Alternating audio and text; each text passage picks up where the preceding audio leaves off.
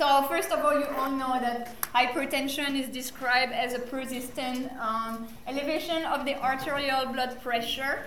And actually in the US, there are 31% of Americans who are affected by hypertension that has a blood pressure that is over 140 to 90 millimeter of mercury. The national guidelines, they are based on the 7th report of the Joint National Committee on Detection, Education, and Treatment of High Blood Pressure. And I also put the link referring to those articles. So if you want to have a look in more detail, you can also look at them since I have a link to it. So who can tell me what are the determinants for the arterial blood pressure? What are the factors that are going to influence the arterial blood pressure? The blood volume, like the stroke volume. What else? The muscle tone. Yeah, and the heart rate also is going to influence the blood pressure. And what else in terms of the vasculature? The peripheral vasculature, and so that's what we have here, the structure, but also the function.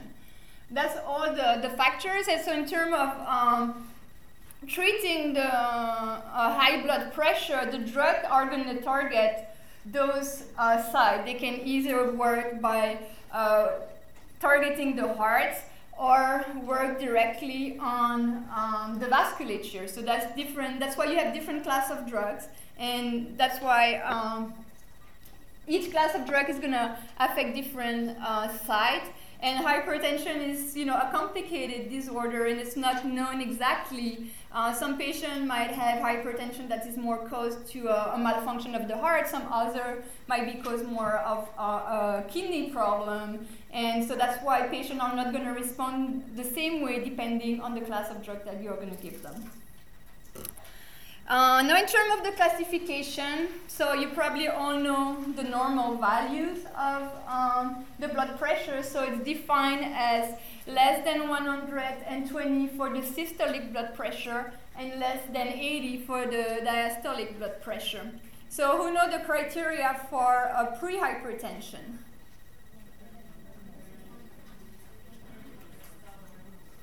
So it's to 139. And then 80 to 89 for the diastolic. And then what about stage 1 hypertension?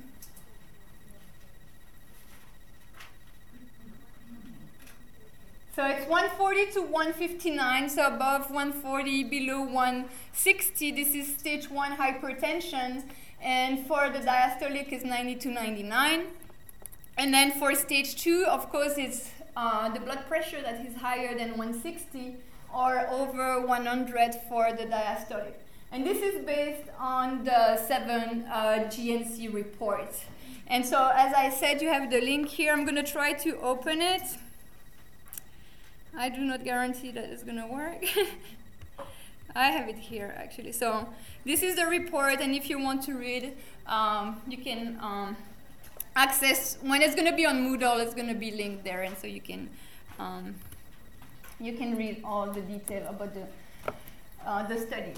Now, what are the treatment goals? Of course, you want to reduce the morbidity. You want to reduce coronary artery disease. You want to reduce MI. You want to reduce cardiac heart failure that are associated with high blood pressure. And of course, you want to reduce the mortality. So that's the goal of your therapy. And then the selection of the drug is going to be based on evidence of clinical trial that have shown that there is a risk reduction by using these different classes of drugs. And of course, if you have patients with another compelling disease, for example, diabetes, or if they have they already had an MI, you're going to do a more aggressive treatment, and you want. In that case, the target values are going to be lower than for most of the patients. So for most of the patients, the target values are 140 over 90, but patient who has other compelling indication, you want a lower values. Now these are the GNC 7 recommendations. And so thiazide diuretic was shown to be the first-line therapy. That's the preferred first-line therapy. And this is based on the result of the ALLHAT trial. Have you heard about the ALLHAT trial? So they compare different classes of drug and they look at the risk reduction, the risk of morbidity, such as cardiac heart failure and MI. And for most of the patients, it was shown that actually the thiazide diuretic was the first-line therapy. So for most of the patients, you're going to start with a thiazide diuretic. Now, a patient who has compelling indication, it's a different story. But so, and here I also have the link to the ALLHAT trial, and you can see what drug they compare. They look so amlodipine, which is a calcium channel blockers. They look at an ACE inhibitor. They look at thiazide diuretic, and what they see is that the first line is the thiazide diuretic. Of course, this study was done in 2002, so it's almost 10 years ago, and you would expect that another study would be good to validate now those results. Since you have new drugs, you have more potent drug, but this is still what the guidelines are looking at. So they are still referring to this trial. And then, as I said, if they have compelling indications, so then you want to choose other specific drug to reduce the risk of other comorbidities. So if they have diabetes, an ACE inhibitor is going to be a better choice because it has shown that the ACE inhibitor reduces the risk of stroke. If the patient had an MI, then they can give him a beta blocker, which would be a better choice. And I'm going to have this, on my slide, but that's just as an introduction. Now, of course, if your patient has high blood pressure, the first thing that they have to do is lifestyle modification. Any patient with high blood pressure or even pre-hypertension, you want to recommend lifestyle modification.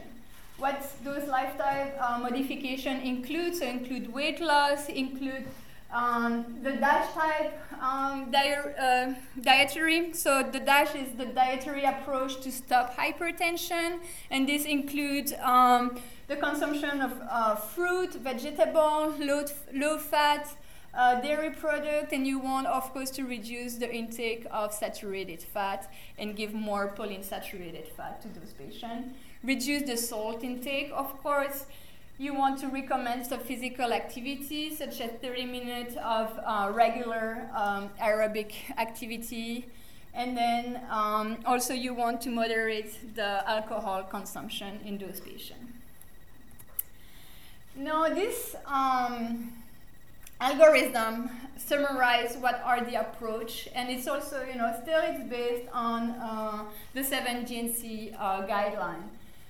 The initial drug therapy choices is going to depend if your patient has a compelling indication or not. So most of the patients, if they are stage 1 hypertension, as I mentioned, you want to start with the thiazide diuretic. So that's the first line therapy. Other alternatives are ACE inhibitor, calcium channel blockers, angiotensin receptor blockers, and we're going to talk about all these classes of drugs. Now, if they have a stage 2 hypertension, you want a more aggressive therapy, and so in that case, you're going to do a 2-drug combination to start. You're going to give, usually you give a thiazide diuretic associated with either an ACE inhibitor, with a RRB, or a calcium channel blocker. And then if they have compelling indications, so at the end, we'll talk about a little bit about those compelling indications and then the strategy for those population. But let's start talking about most of the patient and most of the adult patient. So here is a summary of all the targets of the drugs that are used for hypertension. So as we mentioned, the blood pressure is determined by the heart rate and the stroke volume. So you're going to have drugs that are going to act directly on the heart, and that's the case for the beta blockers. Now, we also seen that the peripheral resistance can influence the blood pressure, so you're going to have drugs that are going to act directly on the vasculature, and these are the vasodilator. There are drugs that can bind to the receptor that are on the arteries, and this is the alpha antagonist. And then you know that kidneys are also regulating the blood pressure, so you're going to have the diuretic. If you increase the diuresis, you're going to reduce the blood volume, and so you're going to reduce the blood pressure. So you have diuretic right here. And then I don't know if you have talked about the renin-angiotensin system already, but this system is also controlling the blood pressure. So you have drugs that are going to affect the renin-angiotensin system. And that's the case of the ACE inhibitor. So ACE is an enzyme that converts angiotensin 1 to angiotensin 2, which is a potent vasoconstrictor. So if you block that conversion, if you block the production of that vasoconstrictor, you can reduce the blood pressure as well. Then you have drugs that block the angiotensin receptors and then aldosterone receptors. So this is a summary, and now we're going to start, seeing each class of drug in detail. And then finally, the brain. So you also know that we have baroreceptors, which are going to detect a change of blood pressure. So those baroreceptors are going to send a signal to your brain. So if your blood pressure is modulated, they send a signal to the brain, and then the brain reacts by sending a signal to the vasculature or to the heart, saying, okay, now you have to do something here. You have to control either the heart rate, or you have to constrict the... if it's an increase of blood pressure, you want to relax the vasculature to lower the blood pressure. And this is like the baroreceptors. They are the ones that are regulating the steady state, like day to day. It's a very quick response. So you can also treat the blood pressure by acting centrally. That's the case of clonidine and methyl-dopa, which is a central regulation of the blood pressure. And these are all the classes of drugs. So that's another summary slide. So after you study all those drugs, try to put all the drug name in each categories. And let's start first with diuretic. So as I said, the thiazide diuretic are the first line of drug for most of the patients. And how do they work? So they increase the excretion of sodium. So if you increase the excretion of sodium, you also are going to increase the excretion of water. And if you promote the diuresis, you reduce the blood volume. And in that case, you can lower the blood pressure. So that's how the diuretic work. The name is hydrochlorothiazide. So it's easy to remember because it has thiazide in the name. And then you have chlorothalidone or agrotone. So these are some examples. Of course, there are other ones, and they differ by their pharmacokinetics, their half-life, their potency. I have a table at the end where you can see the drug name and then the brand name. How often they are administered, what is the dose for them. But again, you're going to see this in your management classes. So. And then chlorothalidone is more potent, is 2 times as potent as hydrochlorothiazide.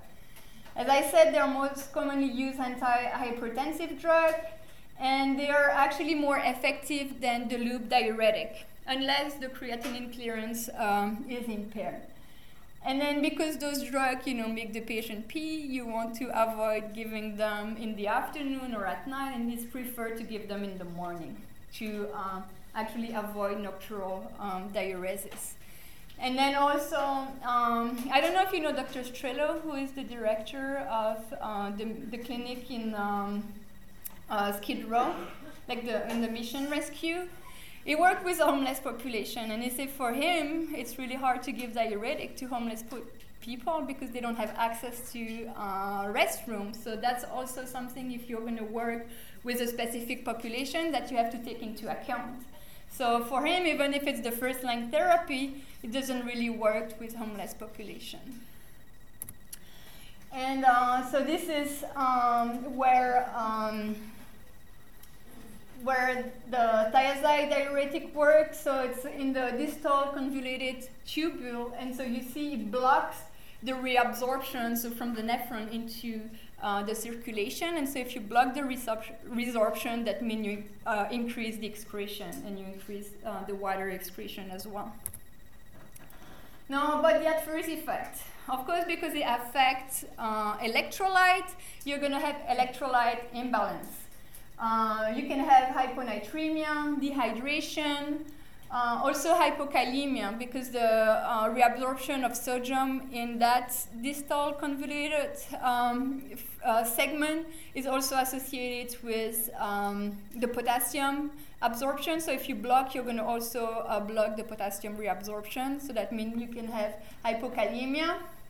This can be minimized by consuming food that are rich in potassium, such as banana or citrus fruit, or by using a potassium supplement. Hyperuricemia. So this has to be monitored in patient who has a previous history of gout. And so if patient who never had an episode of gout, they are unlikely to develop one, but those who had history of gout arthritis, this has to be monitored because they can cause hyperuricemia. They can also cause hyperglycemia. It can be transient, so that's why that's not the drug of choice for diabetic patients, because it can induce hyperglycemia. Hyperlipidemia, again, if patient has high cholesterol, that's also something to look for. Sexual dysfunction in male. No, it's not really understood. A lot of drugs that are used for the treatment of hypertension can also cause sexual dysfunction, but it's not clear whether it's the pathology that causes sexual dysfunction or if it's really the drug.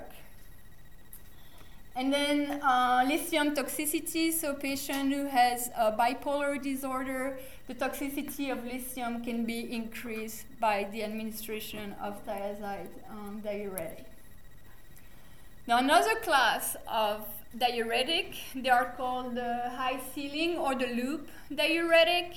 And those, they actually produce more diuresis than the thiazide, but they have a shorter duration. And you know, a drug that has shorter duration, that means the patient is going to have to take it more often, and so more problem for compliances.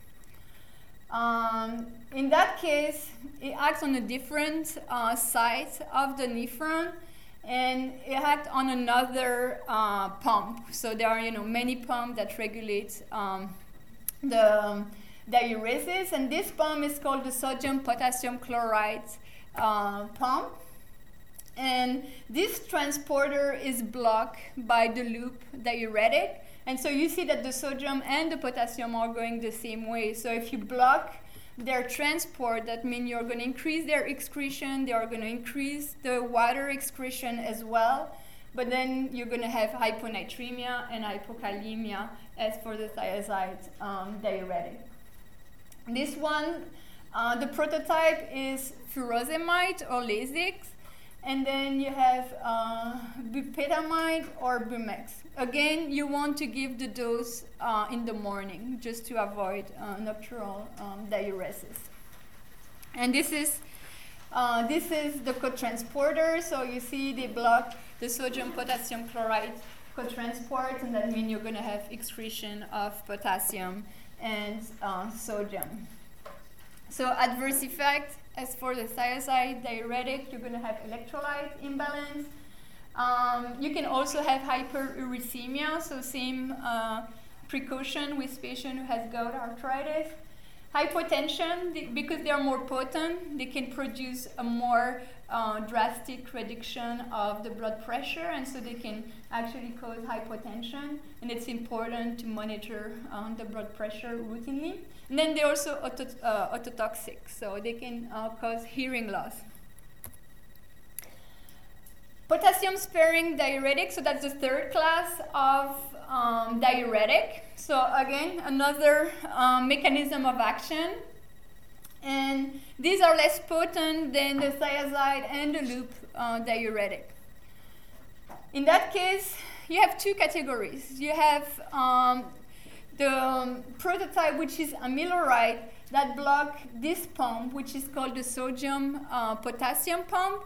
And if you look at it, you see that the arrows are opposite. So that means you're going to have excretion of sodium. If you block that pump, you're going to have excretion of sodium, but you're going to spare the potassium. So the potassium is going to remain in the circulation, and that's why they are called potassium-sparing diuretic.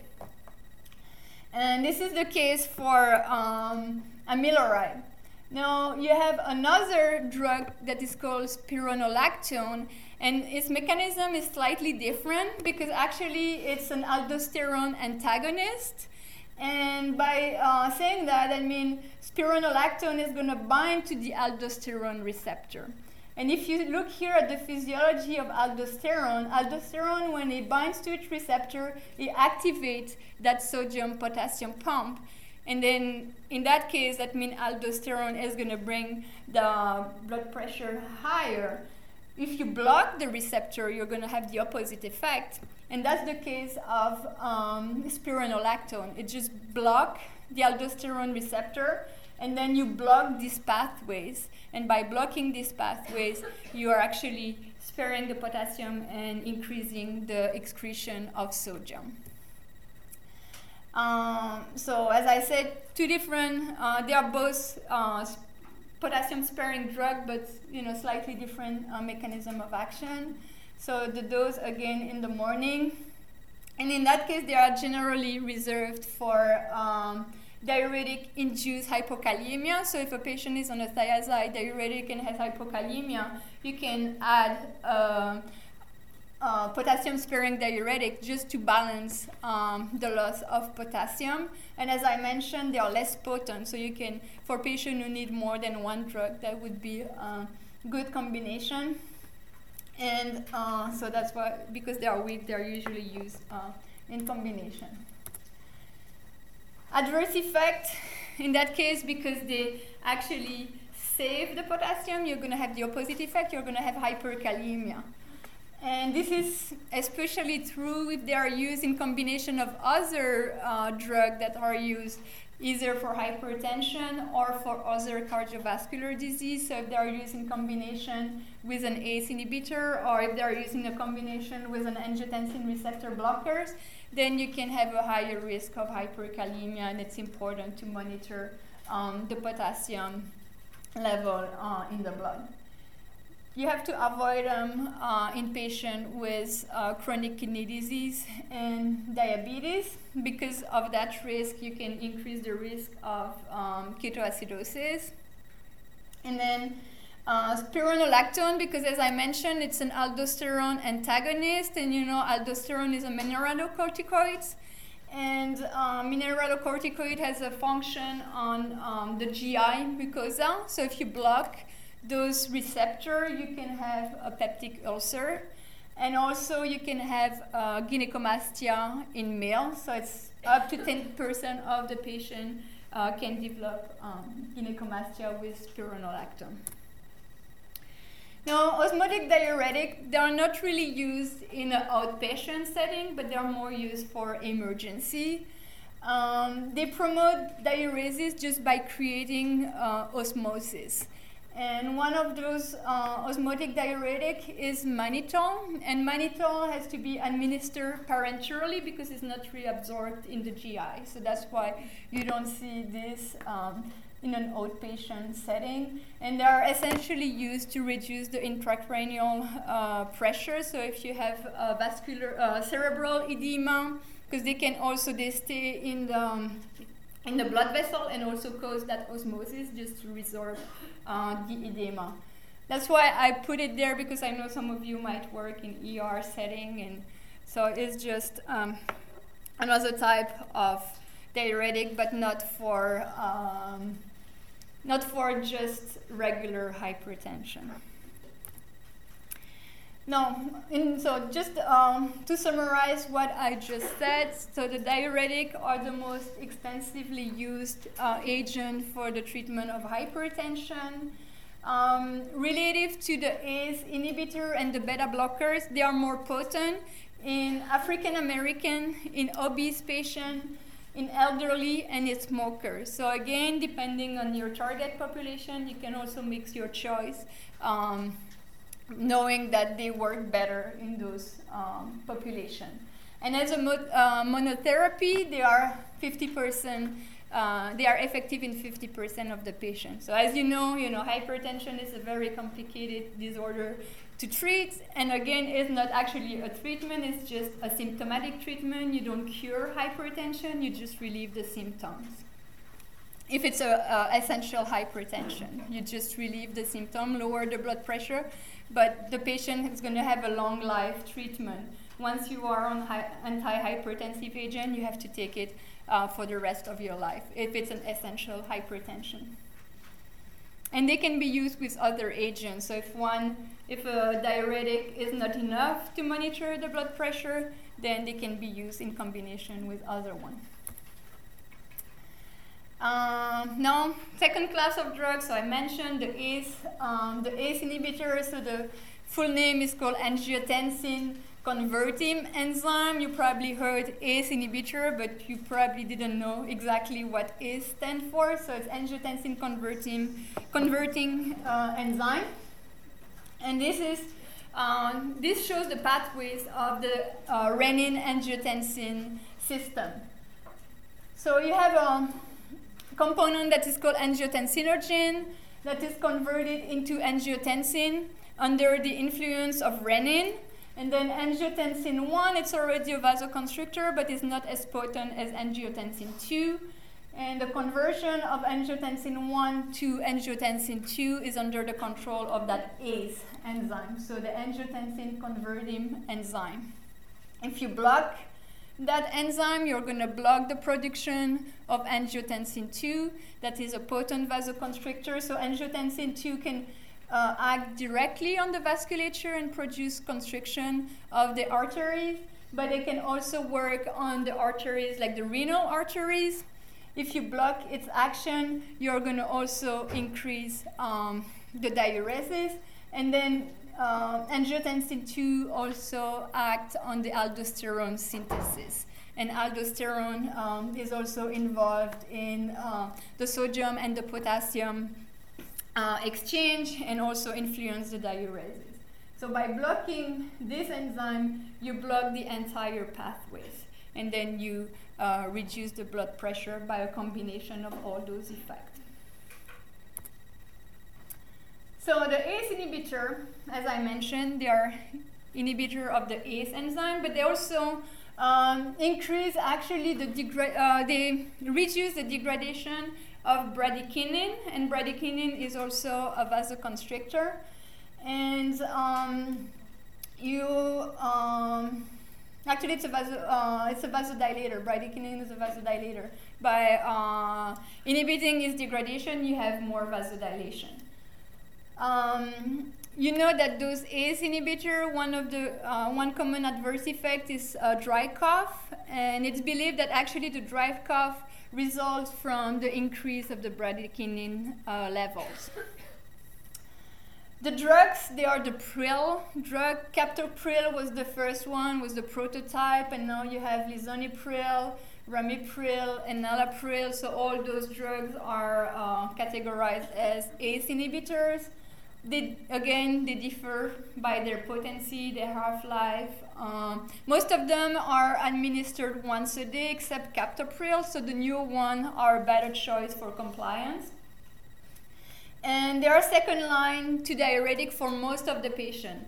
Not for patients with competing indication, but for most of the patients who just have hypertension, they are considered as second line. Their adverse effects, they can induce like a first dose hypotension, and this is because of the abrupt drop of the angiotensin 2. So as I said, angiotensin 2 is a vasoconstrictor. If you block that conversion, you're going to have vasodilation, and that can cause first dose hypotension. So some patient might complain, I don't feel good, I'm dizzy, I have the adverse effect, but you have to educate them and tell them, it's going to go away. It's just because of the first dose, and can take, a couple of days, but just, it's important to reassure them that this is going to go away. Dry cough, this is more a problem because it can occur in 20% of the patient. Occurs more with the duration of the treatment, so might not occurs right away, but with time patient might complain. So there are alternatives, for example, the ARB, so the angiotensin receptor blocker that don't cause dry cough. That can be an alternative for those patients who has this adverse effect. They can also cause hyperkalemia. So as I said, if they are used in combination with a potassium-sparing diuretic, this is something to monitor. And angioedema, I don't know if anybody has seen that with an ACE inhibitor. So this is a rare adverse effect, but as you know, angioedema is a potentially fatal condition. So you have to be aware of this adverse effect. Now their indication. So they are indicated for the treatment of hypertension. But when Dr. Sheff is going to talk about treatment of MI, that's also one drug that is used as all the treatment for patients with post-MI. So ACE inhibitor, it was shown that actually reduced the risk of morbidity and reduced also the risk of stroke. So patients who had an MI, they are, if they survive, they are going to be on an ACE inhibitor. Prevention, as I said, prevention of MI stroke in patient who has compelling indication, so patient with diabetes, you want to give them an ACE inhibitor because it's going to reduce also the risk of developing other cardiovascular disease, and they can also be used for the treatment of cardiac heart failure. So Dr. Sheff will remind you about those drugs when she covers the cardiac heart failure therapy. Now, in summary, they are, as a single therapy, they can achieve the control of 40 to 50% of patients. They are potent agent in combination, so you can see them associated with a diuretic or a calcium channel blockers. They are more effective in younger Caucasian patients and less effective in African Americans. So again, if you have to make a decision, depending on the ethnicity, since we are in LA, we have a very cosmopolitan patient population, so you can make your decision based on the ethnicity of your patient. Angiotensin II receptor blocking agent. Mechanism of action, so I described the effect of angiotensin II. So again, this is another figure showing the angiotensin pathways. So you see that angiotensin II, as I said, has an effect on the sodium, on the tubular sodium reabsorption and potassium excretion. They can also act on the aldosterone secretion and on the vasodilation. Now, if you block the angiotensin II receptor, you block again all those pathways. So they competitively bind and selectively bind to those angiotensin II receptor. They don't bind to the angiotensin I receptor. It's angiotensin II receptor subtype, and so block the action of angiotensin II. And so the result is you have a relaxation of the smooth muscle. That means you have vasodilation, reduction of blood pressure, but also reduction of the aldosterone release, and then increase of the renal excretion of sodium and water. The drug, these are losartan, which was the prototype. That was the first drug that was among that class. Candesartan, iprosartan. Never higher cost, so of course for insurance companies, not the first choice, and they are reserved for patient who has those dry cough with the ACE inhibitor. And indication, same thing, they are used for the treatment of hypertension, but also MI, cardiac heart failure, and then prevention of stroke in patients with high risk of cardiovascular disease. Adverse effect, in general, they are well tolerated. You don't have that problem, as I said, they don't have that problem with the dry cough because they don't influence the bradykinin pathways. It's only a receptor antagonist, so only affect the receptor of angiotensin II. So that's why you don't have the dry cough. You can have angioedema, but it's even more rare than with the ACE inhibitor.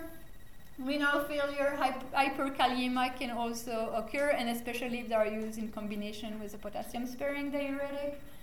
And then drug interaction, again, if they are used in combination, you're going to have an additive effect, and those interaction is more a result of the additive effect on lowering the blood pressure. Now, some warning regarding the use of the ACE inhibitor and the ARB.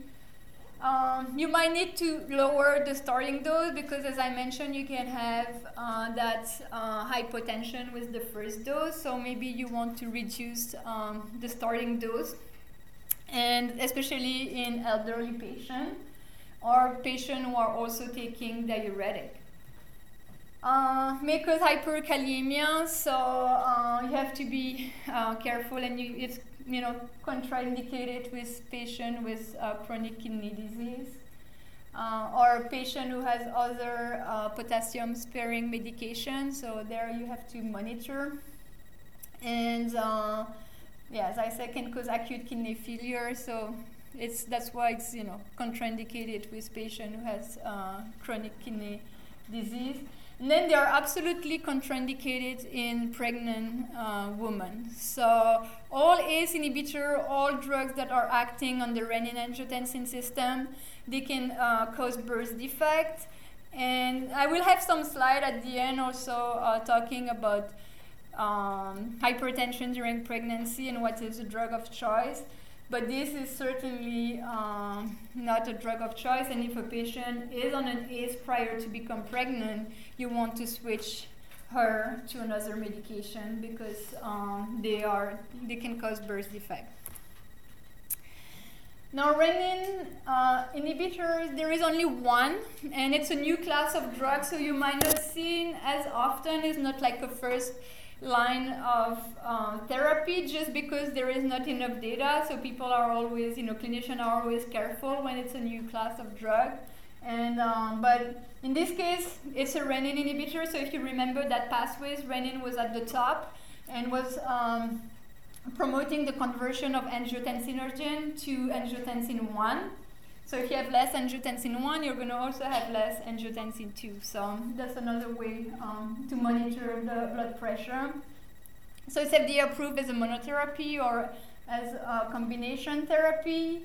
The efficacy was demonstrated with other, hypertensive drug during a clinical trial. But as I said, the data are limited so far. So they are used with precaution just because we don't have enough clinical data with them. They do not block the bradykinin breakdown, so they don't have the dry cough adverse effect. One of the adverse effects is the orthostatic hypotension. Again, with the first dose, you can have hypotension at first dose. Hyperkalemia, and again, because it's the same pathways, they are also contraindicated in pregnancy for the same reason as the two other classes of drugs. Calcium channel blockers.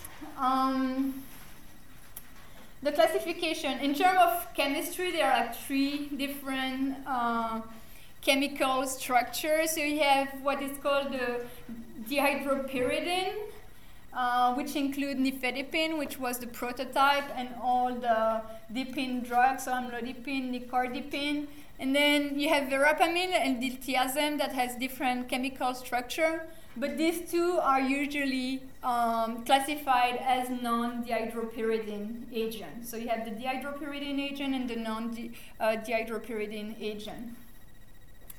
And the difference is that the dihydropyridine, they act essentially on the arterial. They don't have any effect on the heart, versus this two has an effect on the heart rate and on the contractility. So they are both calcium channel blockers, and here is the mechanism of action, but you have to understand that they block the calcium channel at different levels. So the dihydropyridine block the calcium channel on the vascular smooth muscle. You know that calcium is important for the contraction. So if you block the entry of calcium into the smooth muscle, you're going to reduce the contraction. So that means you're going to induce relaxation and vasodilation. That's for the dihydropyridine. Now the other class, they also act on the vasculature, but on a lower level. The main action is on the cardiomyocytes, so on the cardiac cells, because in order to contract, the heart also needs calcium. And so if you block those voltage-gated channel, you're also going to induce a relaxation of the heart, so you reduce the force of contraction, and you're going to reduce the heart rate. So different mechanism of action, but they are both calcium channel blockers. In terms of adverse effects, dihydropyridine, because they are more potent on the vasculature, they can induce dizziness, headache, flushing, and then that reflects tachycardia. Because as I said, you have those baroreceptors that can detect a change in blood pressure, and in order to respond to that change, just send a signal to your heart and said, okay, now you have to contract faster, and that's why you have that reflex tachycardia with those drugs. Now verapamil, because they act on the heart and they can reduce the heart rate, the adverse effect is that you can have bradycardia, or it can cause auriculoventricular block. And they're negative inotropic effects, so they reduce the force of contraction and can actually exacerbate heart failure. Can induce constipation and also dizziness, headache, and fatigue.